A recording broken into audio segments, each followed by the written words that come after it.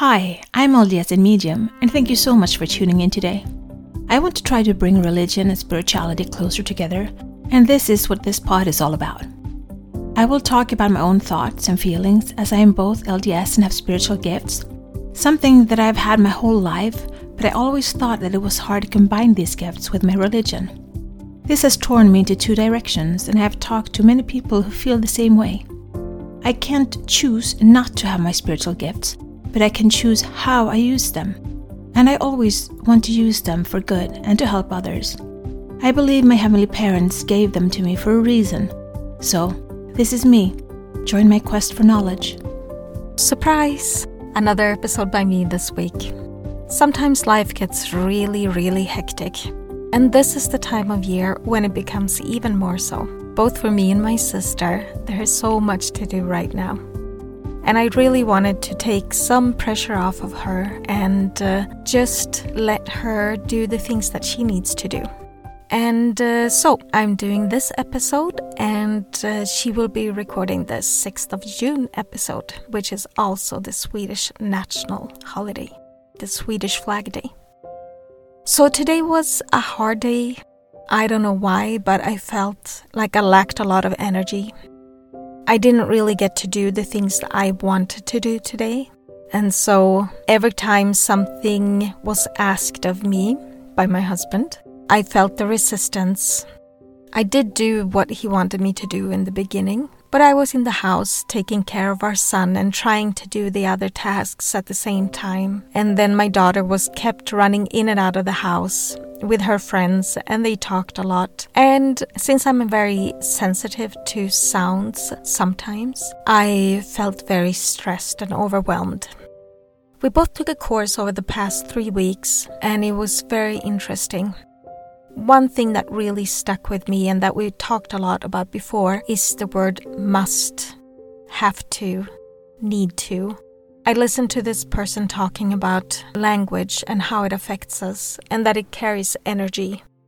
And these words, I have to, I must, I need to, they really carry negative charge, which can make you feel overwhelmed, stressed, and overall it drains your energy. You can try it out if you want. Say, I have to do laundry. And just take a second and see how you feel. Some suggestions that we listened to is that you change the word. Not I have to, I need to, but rather I want to. I want to do the laundry. There's a lot of things in our lives that we feel like are musts. But by changing that little word until I want to instead of I have to, it can really change the way that you feel or think about things. Especially things that are kind of boring in the life to do. Usually we do them every day, but they are also usually necessary. And if we maybe put on some happy music and carry out the tasks to music or by doing something that we like, and then tell ourselves that we want to do these things, then maybe it'll become easier. So he talks about these 10 toxic words and phrases that he's identified. He suggests that we take them away because they rob us of our energy. He calls them victim language. They are usually words that we use unconsciously. We don't think about it. But once you start thinking about it and see how much you use these words in your everyday life, you will start to notice it and then you can change it. So need was one of the words to avoid, and it's because you're operating from scarcity. If you need something, it's because you're lacking something, and it takes away your energy. I'm not going to take them all up right now, but I just wanted to talk about a few of them. And another one is, he has an example that says, what you did right now makes me sad. Or, starting this business makes me stressed out. And so this is something where you say that something or someone makes you something. By using that word, you give your power away. You don't take responsibility that you are actually in charge of your life, and nobody or nothing can actually make you feel a certain way, because you always have the decision to decide how you want to feel. This is something I tell my daughter all the time when she likes to say that something makes her feel, or we make her feel stressed because we're telling her repeatedly to do something that she doesn't do. And I keep telling her that we can't make her feel anything. Actually, it's she who decides it's she who decides what she wants to feel. And it's not just for children, it's for all of us. Don't give your power away by letting others make you feel things. Something to take away from your vocabulary. Then there's a little word called should. And you probably didn't think that it was such a big deal, but it really is. Instead of saying, I should start my business, or I should do the laundry, or I should start cooking, or I should begin to exercise, then just take the should away and say, I'm going to start cooking, or I'm going to become more healthy, or I'm going to start exercise.